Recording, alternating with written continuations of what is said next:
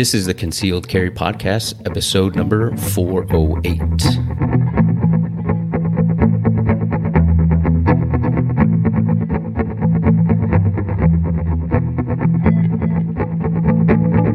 This is the Concealed Carry Podcast. Welcome. I am Matthew Marister. I'm not your host, Riley Bowman. I'm going to be filling in for him today, but we have an awesome guest that's going to bring you a lot of good information. Attorney Derek DeBrose from Munitions Law Group. And we're going to talk to him about a lot of stuff dealing with law and how to keep yourself out of jail even before you pull the firearm, right? We sometimes get sidetracked into thinking it's all about, you know, the tactical side of it, but there's a lot that goes into carrying a firearm, and you know, we talk on the podcast all the time. We're big on constitutionality, laws being, you know, some of these gun laws may be unconstitutional, but the fact is they're only truly unconstitutional and when they're challenged in court and found to be unconstitutional. So whether or not you think a gun law is constitutional or not, you know, you can still end up getting arrested for it if it's in the book. So we're going to talk about some of those myths and things. We're going to get to know Derek. He's a veteran, combat veteran. He's got some good information. He's a firearms instructor, lives out here in Ohio with me. We don't live together, but we live in the same state. And so we're going to talk about that. But first, let's talk about the sponsor. Our sponsor, appropriately, is our Legal Boundaries by State book. And so if you haven't checked it out, head over to concealedcarry.com/gun law book. And it's easy enough to spell that even I can spell that. So it's concealedcarry.com/gun law book. But this book, basically it goes through every state and it's going to tell you all those, you know, small laws that you may not know about. Can you consume alcohol? Do you have to notify? It's more than just reciprocity. And I think a lot of people say, well, I check my app and, you know, I have reciprocity with this state or that state, but they fail to understand that the gun laws are different from state to state. So it's really important, especially if you're a traveler, a trucker, you go cross country, really important to know those specific state laws because you could be violating things that could end up, you know, cause you to be end up in jail without you even knowing it. So head over to concealedcarry.com/gun law book. You can get the physical copy, and you can also buy the digital copy that is uploaded or updated all the time. So I think we've updated it maybe already one time this year. As gun laws change, we update them. So if you have that physical copy, it's nice, but it's also good to have that digital copy that updates with all those gun laws so you're not out of date. So check it out. All right, Derek, we are going to get into the fun stuff. I want to just first introduce you. I kind of did early on, but you are out here in Columbus, Ohio. You're an attorney. You work for or in a firm, Munitions Law Group. It's munitionsgroup.com. You have an awesome YouTube channel. That's where I actually found you several years ago. Saw a dude on there with a beard talking about guns and law and figured out, wow, this guy's in Columbus, Ohio. So it worked out awesome. So tell us a little bit about your background, how you got into law. Was it, you know, and why guns specifically? Yeah, grew up, born and raised in Ohio, small town called Piqua. Don't know if you've ever heard of it. Be surprised if you have. Western part of the state. Wasn't allowed having guns growing up. No specific reason. My father had a couple rifles, but I grew up in a very, I would say, politically different household than my politics today. The guns were not really in existence, although all my friends who lived in the country, we'd always go shooting growing up and did things outside. Fast forward, got through high school, went to the Ohio State University for undergrad, and decided to go to law school because I majored in political science. I like to tell people I majored in unemployment, so law school was really my only choice. But I always enjoyed civics and law and politics. Wanted to get in politics for a while, so decided on law. Was in the Army at the time, in the National Guard. Got deployed to Iraq in the second cycle of the Iraq War back in 2003 to 2005. Came back and went to Regent University School of Law in Virginia Beach, finished up, and the economy collapsed. So I started my own law firm. Did a little bit of everything at first, a lot of criminal law, a lot of estate planning, things like that, and realized very quickly that there wasn't a firm, at least in the state of Ohio, that focused solely on guns. So I started doing that, and I cut my teeth on restoration work for felons and people with issues with possessing guns, and became nationally known for the knowledge that I have in that. I teach that subject matter quite often for the NRA nationally at their annual meetings, things like that. And so the rest is kind of history. Then I met Clay Cheshire, my law partner with Munitions Group, who focused most of his practice on the industry side of things. So FFLs, manufacturers, things like that. And we both had a working knowledge of each other's practice areas, but we excelled in very different areas of the industry. So we thought, let's form a firm that can do soup to nuts, everything involving firearms. So, if you're just trying to put your guns in a trust, we can do it. If you're trying to form a gun brokering company internationally, we can do it. Anything involving firearms or sporting goods, we have the knowledge and ability to handle. So that's pretty much a brief history about me. That's cool. And you kind of talked about restoration, and I want to come back to that later. It wasn't something that was, on my radar, but just talking to you kind of popped on my mind, because it's something that I get a lot of people asking questions about. So I definitely want to talk about that. But you mentioned that you deployed to Iraq. I saw in your bio, you have a combat action ribbon. So you went out and you actually got into some stuff over there. So that's awesome. You're also a firearms instructor. Is that right? Mm-hmm. Yeah, I've been an NRA instructor. I'm guessing around 2010, maybe 2009. It was very early on in my practice. And I'm USCCA instructor. I've taken more armorers classes than I can remember. In the military, I actually was enlisted. I wasn't a JAG officer or anything. I joined a year after high school and to pay for college, and I was a truck driver. I did convoy security. Wow. And if you remember from the beginning of the war, convoys were kind of the front line with IEDs and things. So it was very easy to earn a combat action badge over there. So, yeah. Well, cool. And so, you have family out here in Columbus. You guys are doing well, staying safe and healthy. Yeah, we're healthy. It's just my wife and I in Columbus. My family still lives in Piqua, and they're all healthy. I know they had an outbreak in Miami County, in Troy, Ohio, at a nursing home, but they're doing well. But yeah, everybody's good. That's awesome. I know a lot of our listeners and viewers that comment on Facebook and YouTube, they're kind of regulars, and we're always checking on each other, making sure, because you never know, like one day everybody's good, the next day, they know somebody's in the hospital. So it's good to hear you're doing well. So you kind of started out and you said, you had a couple parts of law that you were interested in, but then kind of expanded out and realized, hey, this guy knows a lot about this type of gun law, and I know a lot about this. I find it strange, or I find it kind of interesting, actually, that there are so many different elements of gun laws. A lot of times people either focus on, the self-defense aspect, the use of force aspect, or they talk about, just regular possession, can I go on this property or not? But there is a big, deep, tunnel that you go into once you start getting involved in gun law, especially you talked about trusts and things. So what are a couple of things that, when people get into coming to talk to you, that just blows their mind? Like they're coming to talk to you about, hey, I want to get some advice about getting a trust for my suppressor or something like that. And then you just start talking about gun law and they're like, I never even thought about that. Mm-hmm. Oh, there's a lot. I mean, it's a very astute observation on your part. Most people don't really understand how complex firearms law is. It touches every area of the law. I like to say there's plenty of attorneys who like guns and will advertise themselves as gun lawyers. There's only very few gun lawyers.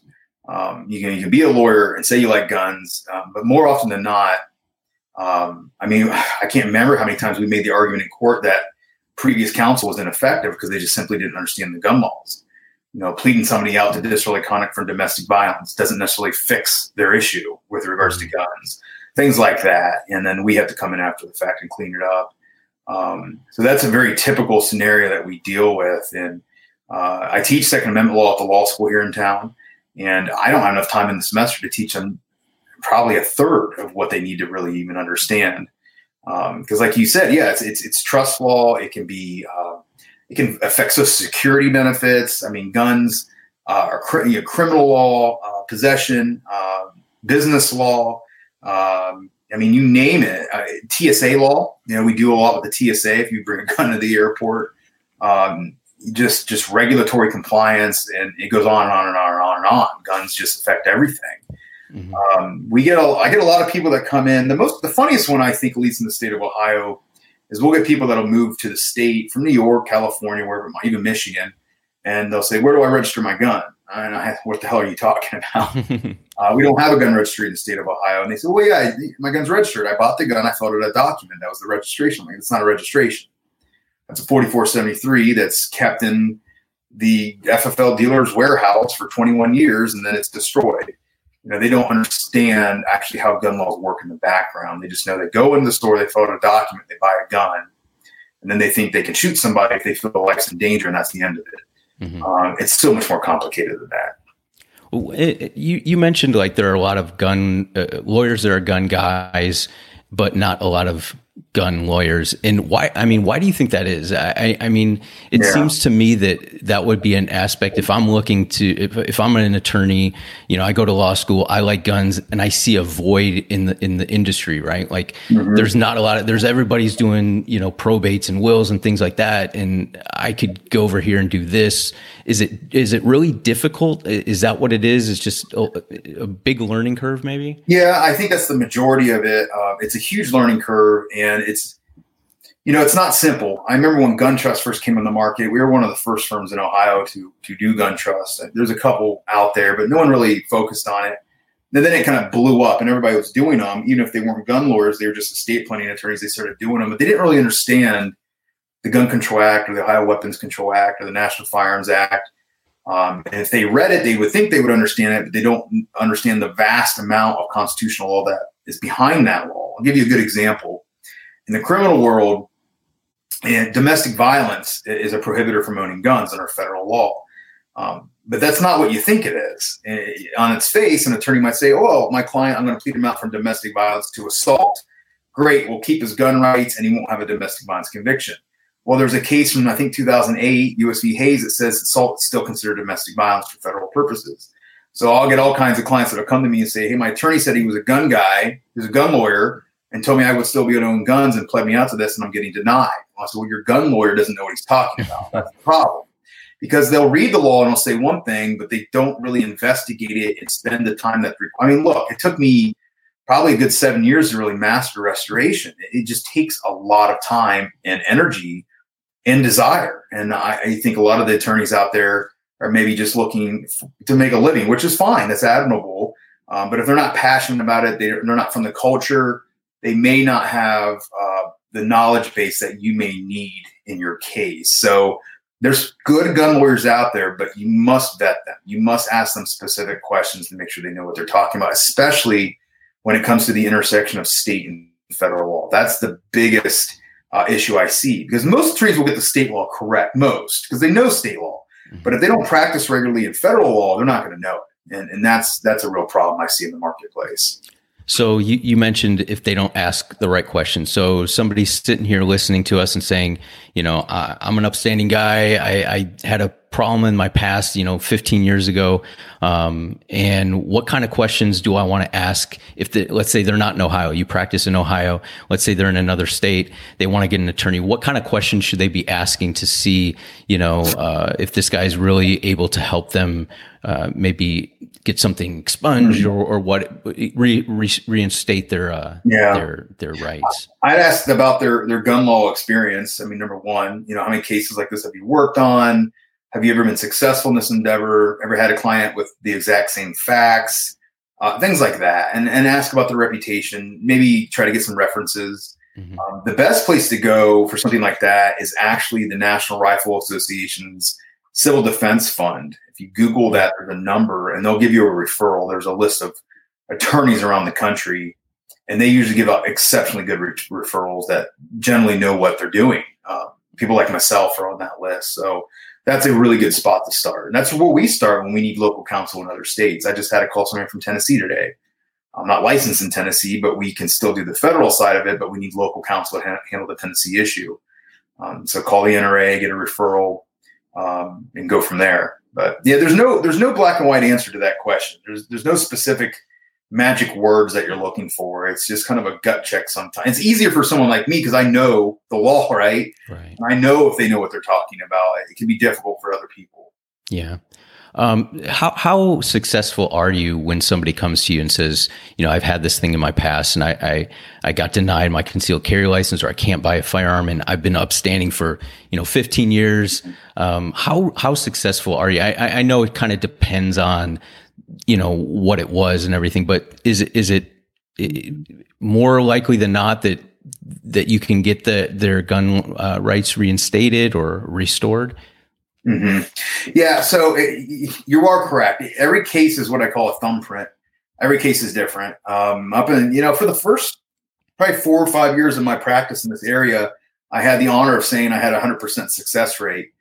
No longer is that the case. The longer you practice, it's a matter of statistics, right? I do lose these cases, and that's just the nature of the beast. Some cases deserve to be lost, to be quite frank. If the guy just has a horrible record and they're just not a good person, I'll still fight for them because that's my job. But internally, I might be conflicted, but I don't put my personal feelings above my client's interests ever. Nevertheless, that's a side note. It can be very difficult to answer that question. I don't have a percentage for you. I like to think we're on the higher end of successful firms in this regard. We do a lot of restoration work around the country. By and large, we have good results. That's the best I can tell you. Yeah, no, and that's perfect. I mean, because I know as an instructor, a lot of times people will come to me and, I tell them, hey, keep in touch with me after the class. Let me know how everything's going. And, every so often, every year, every couple times, I'll have students reach back out and say, hey, I got denied, right? The sheriff denied me. And what can I do, to get my, gun rights reinstated? And, I was a police officer, but that's totally different, right? Like they're like, oh, you must know because you're an instructor. And I'm like, look, I don't talk outside of my lane, right? So I never want to give people bad information, but it's good to know that, there are resources that are that are out there that they can reach out to get help, because, I truly believe that, the Second Amendment, if we have a restorative type justice system, that, firearms and voting and all that in certain cases should come back, right? Yeah. Like you pay your penance and obviously there's some cases that, are a little extreme and probably, it's obvious that those rights shouldn't be instated, but it's something that's really important. And I'm glad that you're doing that, because, I'm surprised with how many people reach out with that problem. There's a lot, and there's a ton, and at the federal level, it's even more difficult. There's not an easy way to correct a federal conviction. I don't think I've actually ever restored a federal convict his gun rights. You have to get a presidential pardon. That's what it comes down to. Wow. At the state level, it's much easier, and every state's different. Ohio, we're very lucky. We're very classically liberal in the sense that we're very forgiving to people who have committed crimes in our state. For instance, in Ohio, as soon as you're off paper, as we say, or off probation or parole, you're able to vote, hold office, and serve on a jury, pretty much automatically. In some states, such as where we were doing some research the other day, I think it might have been Tennessee or Kentucky, I can't remember where. Like, you'll get 2 of the rights, but not all 3 of your rights back. You have to get a pardon. But in Ohio, it's a pretty straightforward process for the most part. And domestic violence is a little bit tricky, but every state's a little bit different. And you're right, there's a ton of people out there, a lot. Yeah, it's unfortunate. So I want to kind of switch into, we're talking about gun laws at the state level and federal level. I know on some people's minds, they're looking at some of these orders that governors and mayors and stuff are trying to implement, as far as, shutting down gun businesses. I know here in Ohio, I had the health board shut down the range, which I teach at, so we can't teach classes. And so this kind of exemplifies, Trump comes out and says, hey, the federal level, we're advising that, gun shops and gun sales, those things are essential businesses, but we can't force the states to keep them open. Some of the states are, choosing to restrict those things. What do you think is going to happen? Do you think these governors are going to get sued? Do you think these types of things will hold up in court? Or well, they've already been sued. My good friend Josh Prince sued the governor of Pennsylvania, and didn't win in the lawsuit, but eventually did get, if I remember correctly, the governor to change his position. DeWine in Ohio from the get-go has been pro-gun, if you will, and has said that gun business is a necessary business. So we haven't had that issue in Ohio. I do believe the federal government does have the ability to force states to leave gun stores open. Look, the federal government can be tasked with enforcing constitutional rights. And at the end of the day, if the Second Amendment is a constitutional right, I think a good argument can be made that a gun store is a necessary component of exercising that right. Now, I've had some more liberal attorney friends say, well, look, the Second Amendment promises and guarantees the ability to possess, keep, and bear arms, but it doesn't say anything about being able to go to a gun store and buy a gun. But I think one necessitates the other. So I think there's a good argument that. And I haven't researched it because in Ohio, there's been no need to research it. I think there's a larger problem, though, with the stay-at-home orders, I think. And I don't want to get into a political perspective, but it concerns me. I'll leave it at that. It concerns me not just from a gun standpoint, but from a liberty standpoint. Yeah. And I'm in the same boat. I just want to get your kind of thought process on that. So we had a question in the Facebook chat here, and somebody asked about, actually it's on YouTube. He asked about the USCCA. Now I'm assuming, Jefferson, you're talking about, the self-defense, I don't want to say insurance, but basically having a retainer on attorneys or some sort of fund that will protect you or help you if you have to use your firearm. Now, do you offer any sort of service like that? Are you on retainer with somebody who can pay at a monthly level or anything like that? Well, hey, look, we're a law firm. A lot of what we do is hourly work. If someone wants to keep us on a retainer and just call us and we bill against the retainer, that's always an option. There's no snake oil to that, right? You have a separate bank account for the client's money. It's there until we earn it. That's always an option. But we do offer something called a quick reaction program. It is not insurance. Basically, it's an allocation of our time for the client to be able to call us 24/7. So if they can't get us between normal business hours, they have, the ability to get us direct, include some consultation and things like that as well. It's kind of paying up front for some legal services to ensure that we're there and that we have a relationship, and then it's ready to go, right? We're in your back pocket for when you need us. And I always tell the clients, look, it's not necessary, but if it makes you feel more comfortable, then there's value to it. Mm-hmm. So we started offering that type of a product, and we're getting ready to launch a new website where it's automated. You can just sign up online. That hasn't been done yet. But the question you got was that regards to USCCA's? I think Jefferson, he was just asking about what do you think about the USCCA product in general? Okay, so I get that question a lot. Full disclosure, I have served on the legal advisory board with USCCA. I am an instructor. But that aside, I can't endorse a product, and I'm not endorsing a product. So now my disclaimers are stated. I know it can be very valuable from the standpoint that I've had clients utilize their product and other types of products where, my fee were 10 grand or more and I got a check the next day. For that client, it was absolutely worthwhile, right? Mm-hmm. Because he would have had to pay 10 grand out of pocket where he only paid, $250 for the insurance. So it can be useful, but that's the whole premise behind insurance type products, right? You don't need it, but when you do need it, it's damn well worth it. Right. But it does work. I will say that, at least USCCA's product, for the limited clients that I've had that have used those type of CA. So I can't answer that question. I will say that a lot of times homeowners insurance will have some coverage, but it's more traditional insurance where you have a winner be acquitted and then reimburse attorney's fees. Mm. The problem with that is if you don't have assets and the attorney needs $80,000 up front or whatever it is for a murder charge. Our office, I always say, just might as well expect 50 grand off the rip. We're going to get the money. You're going to sell your house.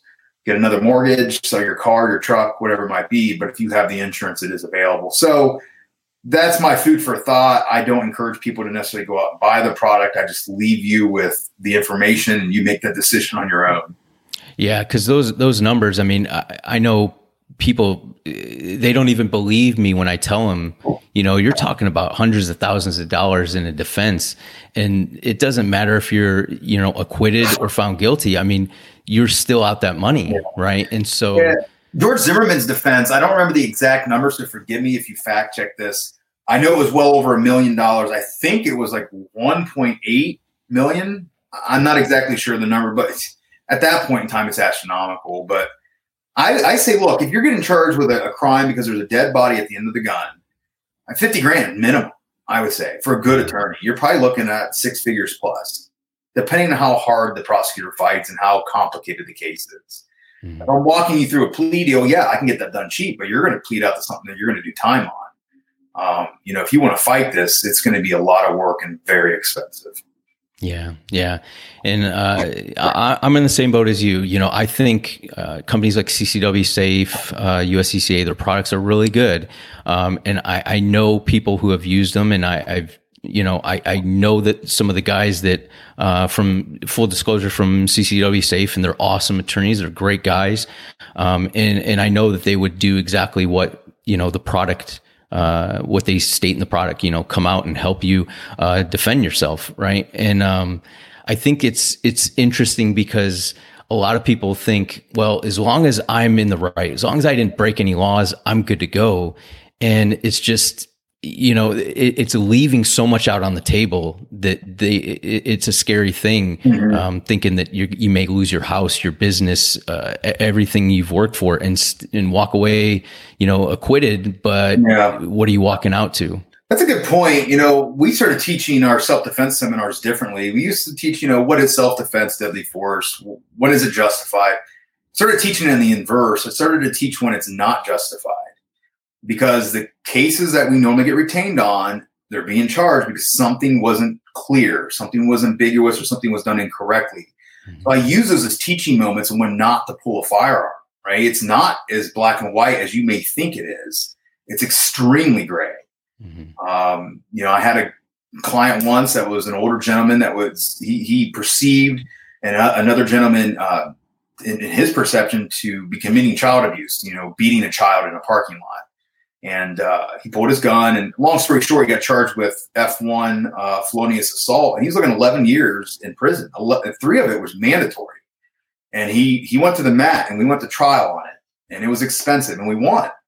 But in his mind, he was doing the right thing, but he was still charged with a very serious felony, the highest felony in Ohio, because he was trying to do the right thing in his mind. So it's not black and white. This is an ongoing problem, I think, in the self-defense community, understanding how gray the law actually is and what you do could lead to a charge from the prosecutor's office. Yeah. So avoidance is obviously, we preach that a lot, and I'm sure you do too in your classes and things, but avoidance, right? Because then you avoid even the possibility of ending up in a courtroom, which you don't mind being in a courtroom, but you don't want to be, a defendant in a courtroom. Right. It's situational awareness, being aware of your surroundings and I see this all the time. Almost every one of my clients, for the most part, same demographic. It's male. It's usually, 25 to 50 years old, and they have a gun. So they think they're going to be Batman, and now they land themselves in jail or prison. You have to walk away from most of these situations. You're not the police. You're not Batman. Your job is to protect yourself and your family. Get out of the area, call 911. That's the best decision. Yeah, sure.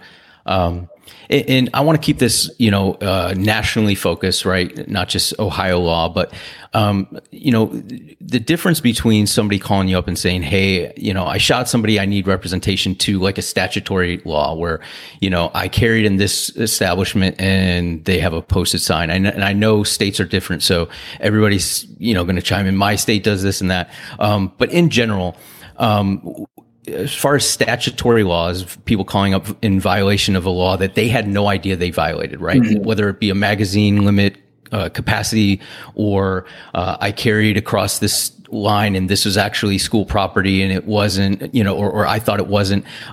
Is that a big bulk of, I know you do restorative, but like, is that a big bulk? Do you see people getting charged with those types of, statutory stuff a lot? I wouldn't say it's big, but it is an issue. Car carry is a very typical example. Mm-hmm. Carrying the gun in the car the wrong way, and all of a sudden you committed a felony. Drunk with a gun in the car is extremely common, especially for veterans that are dealing with PTSD.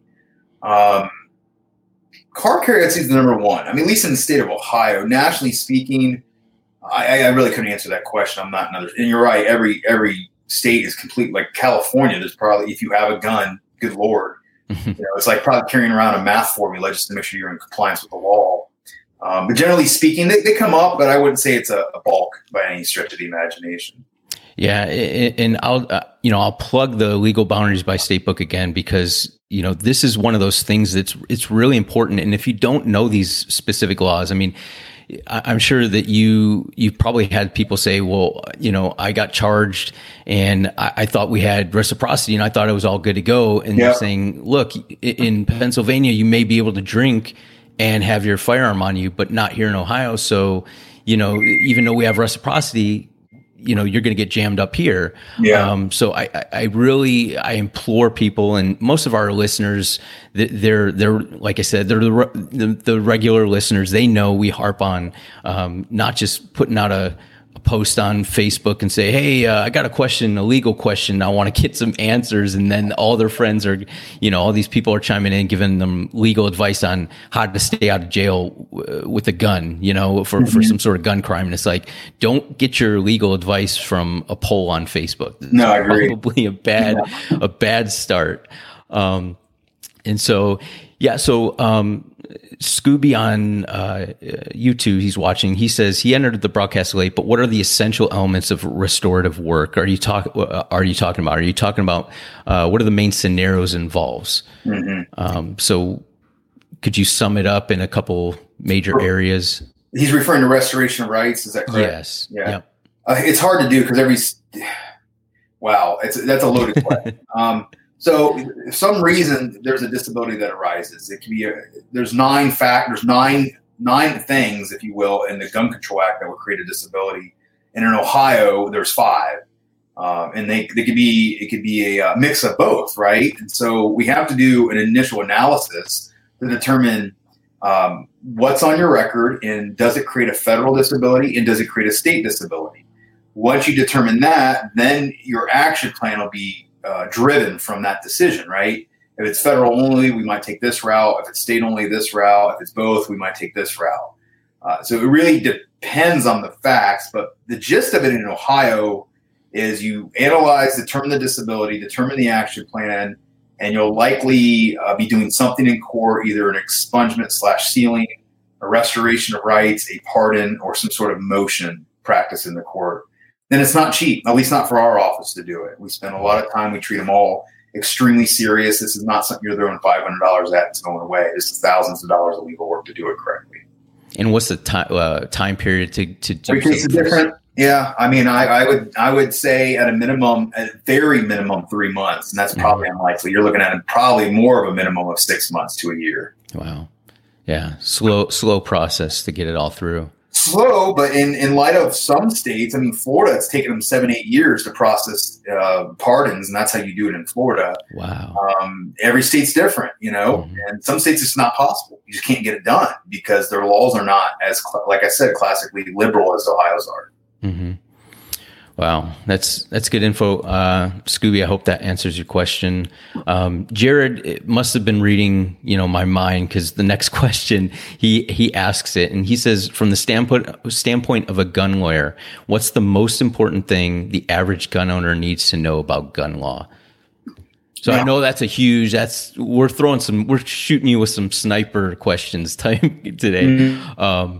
But maybe a couple of the misconceptions, like the laws that you see people come in and say, well, I thought this, or you hear on Facebook somebody saying, this is that, and you're like, oh man, I wish my instructor said to do this, or the sheriff told me to drag the body in, or whatever it might be, those types of things. Yeah. What are some big ones that you see people just get wrong? Yeah. Well, let me try to answer his question first. That's a hard question because it is so broad. I think one important thing to know is what are the potential ramifications if I violate this gun law? Am I looking at 30 days in jail or 10 years in prison? Because a lot of people don't know that. Look, and this is the answer to your question. I get this sometimes. I tell a person in a consult, well, it appears you can't own guns because you have a conviction of a misdemeanor in Pennsylvania, which is punishable by more than 2 years. And that's a federal disability. Oh, no big deal. It's just a misdemeanor. They're not going to charge me for that. Well, what they don't know is that they're caught under federal law. It's 10 years in prison. Now think about that. If I beat my wife in Ohio, the maximum is 6 months in jail. But if I do something wrong with a gun, it could be serious. It could be 10 years in federal prison. So that's important to understand, what the potential ramifications are if I do violate the law. Some outliers, some oddball things I've heard that I think are just bizarre are things like if you have a concealed carry license in Ohio, you can only carry one gun. I don't know where that came from. I hear that all the time. One of my favorites, and I've had several students tell me that their concealed carry instructor told them this, that if you have a concealed carry license, you can't openly carry. I don't know where that came from. That's not true at all. Not true at all. So those are kind of fun ones. The registration, guns aren't registered in Ohio. People think they are.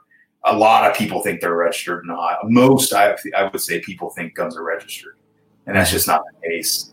So those are some examples of things I hear that are off the wall. Yeah.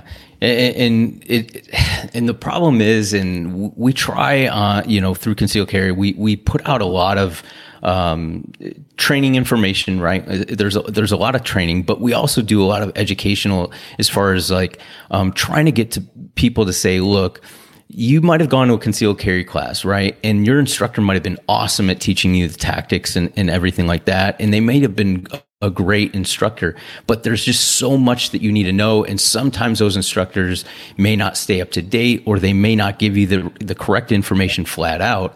And so it's kind of falls on your responsibility as the individual gun owner to learn this stuff, to actually reach out and try to educate yourself. Watch Derek's Munitions Group YouTube channel. Get on there, and you do some great and I know you're from Ohio, but you do some great in general, not just Ohio specific clips where you have, people send in questions and you answer them.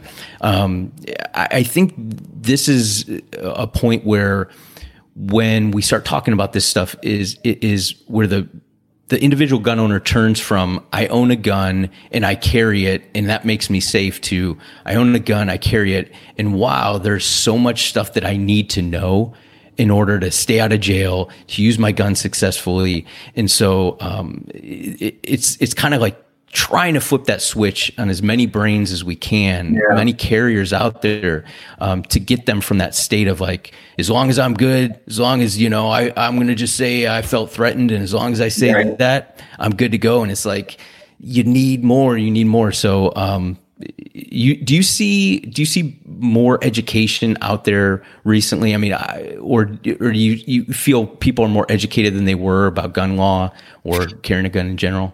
I think it's gotten better. In the 70s, I think we had something like 12 states that had concealed carry, and now it's all 50 states. So it's definitely a movement that's taken hold of the country.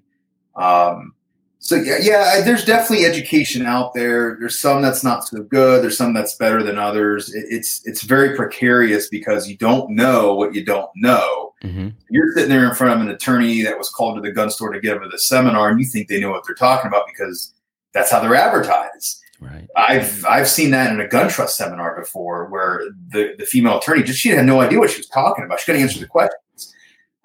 So you have to be careful. But I'm glad that people are trying, because I think it's important. And I don't know how gun owners that are not lawyers do it. To be quite frank with you. Mm-hmm.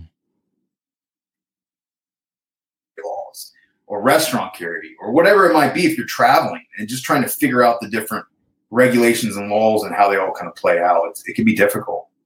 Yeah, and you're talking about, you mentioned the laws, and you don't know what you don't know. So I think for me, if I'm thinking about a lot of the misconceptions, somebody will tell me, well, my statute, they'll say, this is what my statute says, and I say, but if you don't understand the case law, or if you don't understand how that law is interpreted or applied, you don't understand the law. And so Right. what would you advise, or how can you explain to a lay person or somebody who's listening who might not understand, like, what's case law? I know my statute, it says this, and you're telling me that it doesn't mean that. Like, how can they find case law?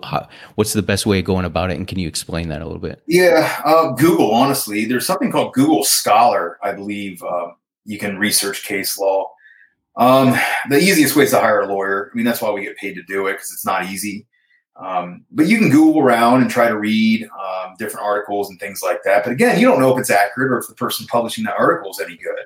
That's why lawyers exist. But what case law is, or what we call precedent, is you have a statute, but it's got to be interpreted and applied.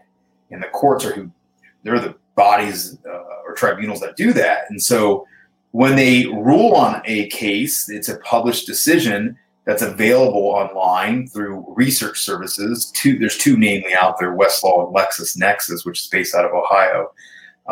And those two companies are the research services that attorneys around the country and world use.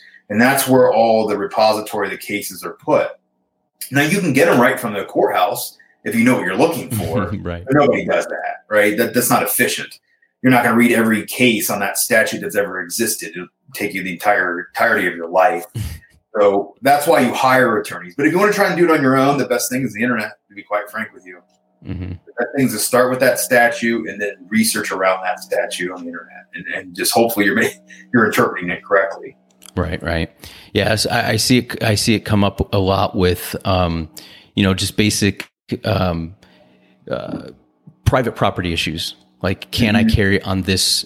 My statute says that I can, and then, but I have to be able to, I have to knowingly violate a sign, or it has to be prominently posted. And there's all this legalese, description that leaves open this big gray areas. What is prominently posted, or what is, or what's obvious to you, or what should I have seen? And so I think that's like kind of the turn where it says, I understand what it says, but now I have to apply it. And if you're not understanding that, you could definitely, you could definitely end up in jail. It's a good point. I remember in law school, and they'll tell you this when you go to law school, it takes about a year and then your brain kind of clicks. You think differently. So as a layperson, you read a statute, you know what the words say, but you don't know what they mean legally. I'll give you an example. Under the Gun Control Act, the word individual and person is actually defined. Like, if I told you the word person, you know what a person is, right? But only lawyers have to actually define that word, right? So it's things like that a lot of people don't know. Or the example with the Lautenberg Amendment under the Gun Control Act, it says if you've been convicted of domestic violence, you can't own a gun. I'm paraphrasing. But what is domestic violence? Well, we have to define it. So we go to the definition. And then what does that mean? And then there's a case that says, look, it doesn't have to be domestic violence. It could be assault, disorderly conduct, reckless, assault, whatever. As long as there was an element of violence and factually the relationship is there, it still qualifies. So it's things like that. I think that's a really good example of what you're getting at. Yeah. And John also mentions, he asks about jury instructions. Are jury instructions useful in understanding the law? 100%. That's a really good research method. If you take a statute, go to the jury instructions, what it kind of does, if you do like Ohio jury instructions or the OJI, or I think it's one called the AJI, the American Jury Instructions. Basically what a jury instruction is before a case is rendered to the jury, the judge reads them instructions on what they have to do, right? They're not just reading the law and saying, is this person guilty? They're saying, look, under this law, there's different elements, and here's what those elements mean. If you determine A, that means B, your decision should be C. So what the jury instructions allow a user like yourself to do is to understand the analysis that goes into the statute. So it's a really good method of research. Even attorneys use that. Yeah, really good point, John. So we're about 45 minutes into it, so we're going to start wrapping it up. But I want to give you an opportunity to kind of address some of your maybe like tell me about maybe the best or most proud case that you've done, like maybe a restorative case that was tough, or maybe somebody, just a special person or something like that. Well, there's two that I can think of. They're older ones. I had one in a county about an hour and a half from Columbus, and it turned into a trial. I've never had one do that. And the prosecutor who was put on the case was not a civil prosecutor. What restoration is in Ohio is a civil matter. It's not criminal. You're not being retried for your crime. It's a matter of your character. Are you a law-abiding person? It's essentially the standard. But this prosecutor wasn't having it. So she brought in the old investigating officers and just basically retried the whole case. And we won. We actually won the case. The judge's decision was limited in the sense that he put a restriction on my client's gun rights. And I had to address that by email with the judge. And I had to educate the court, which is very common in my practice because they do not understand federal law and gun rights. So I had to explain to them how, although you told me my client won, your order doesn't allow for that, because the federal government will look at that and say it's not complete, therefore you're not restored. So he changed his order. So that was pretty proud moment, and it cost the client a lot of money, 2-day trial. 2 attorneys were on that case, by the way. And then I had another one that was even older, where the guy was in his 70s. And he said, I have this such and such disease.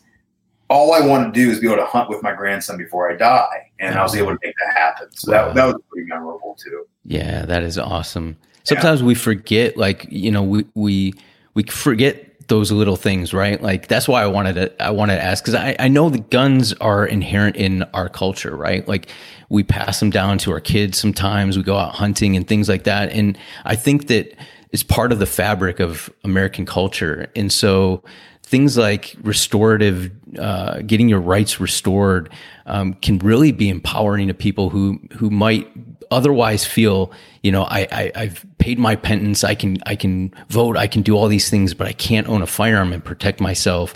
And I think that's why what you do is so important, because it's not just a legal thing. It's lifting that person back up to, a protected person with all the rights being protected again, which, unless you've lost those rights, you don't realize how important they are. Yeah. And I gotta applaud you for focusing on that. I know it's not an easy, aspect of gun law, but I applaud you on that, because that is a very difficult road to walk. Yeah, I love it. I really enjoy it. Sometimes I get bad clients that don't want to pay their bill, or just kind of a pain in the ass. That's always a struggle, because look, I'm dealing with a culture. We're not wealthy. Gun owners are generally not super uber wealthy people. So we have to try and do this on a budget, but it's a lot of work. So it creates friction sometimes. The best case is somebody who understands that and is willing to pay the fee and let me do my job with my hands unrestricted. Then I really love doing it. I enjoy it. I don't have to worry about the stress of the business side of it, and I can just focus on the client as a person and their civil liberties. Right. That's awesome. And getting back, can you tell people about how they can find the website, how they could contact you if they have further questions, or get your YouTube channel out there? Yeah, YouTube, it's Munitions Group. Make sure you hit the little bell icon so that when we put new videos, you're getting notifications of it. Website's munitionsgroup.com. You can find us there, and on Facebook as well, munitionsgroup.com. Yeah, and you have like six other partners, right? Or 6, 7? Not that many. I have 2 other partners. Probably soon to be a 4th. We're bringing up an associate that should be there in the next year or 2. Michael Truman, very good gun lawyer. I taught him everything I know. At this point, he's ready to go on his own. Adam Barney handles our trade and import-export business. So if you're looking to import broker guns, export guns to other countries, he does that. And then Clay Cheshire does most of our industry stuff. So excise tax, I forgot to mention that. The tax law is really big in guns.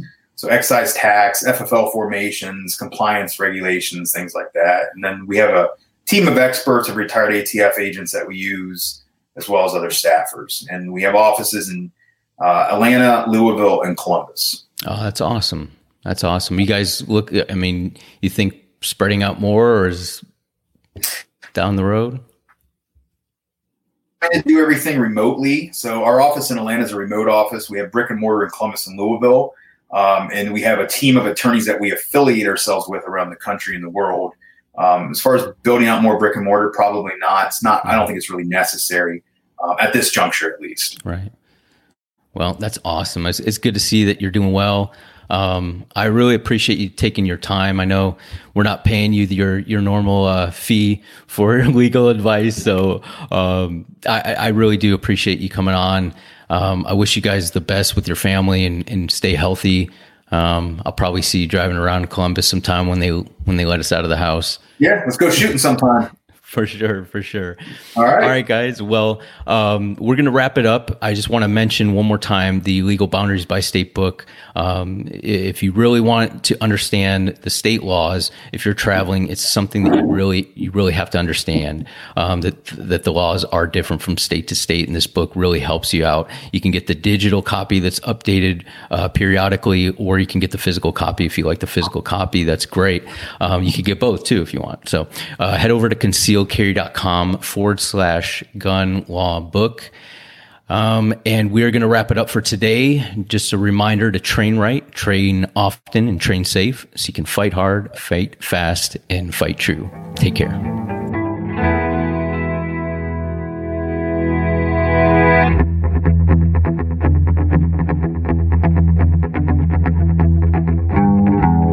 A reminder that laws vary from place to place, and we encourage listeners to seek local legal advice to understand applicable laws.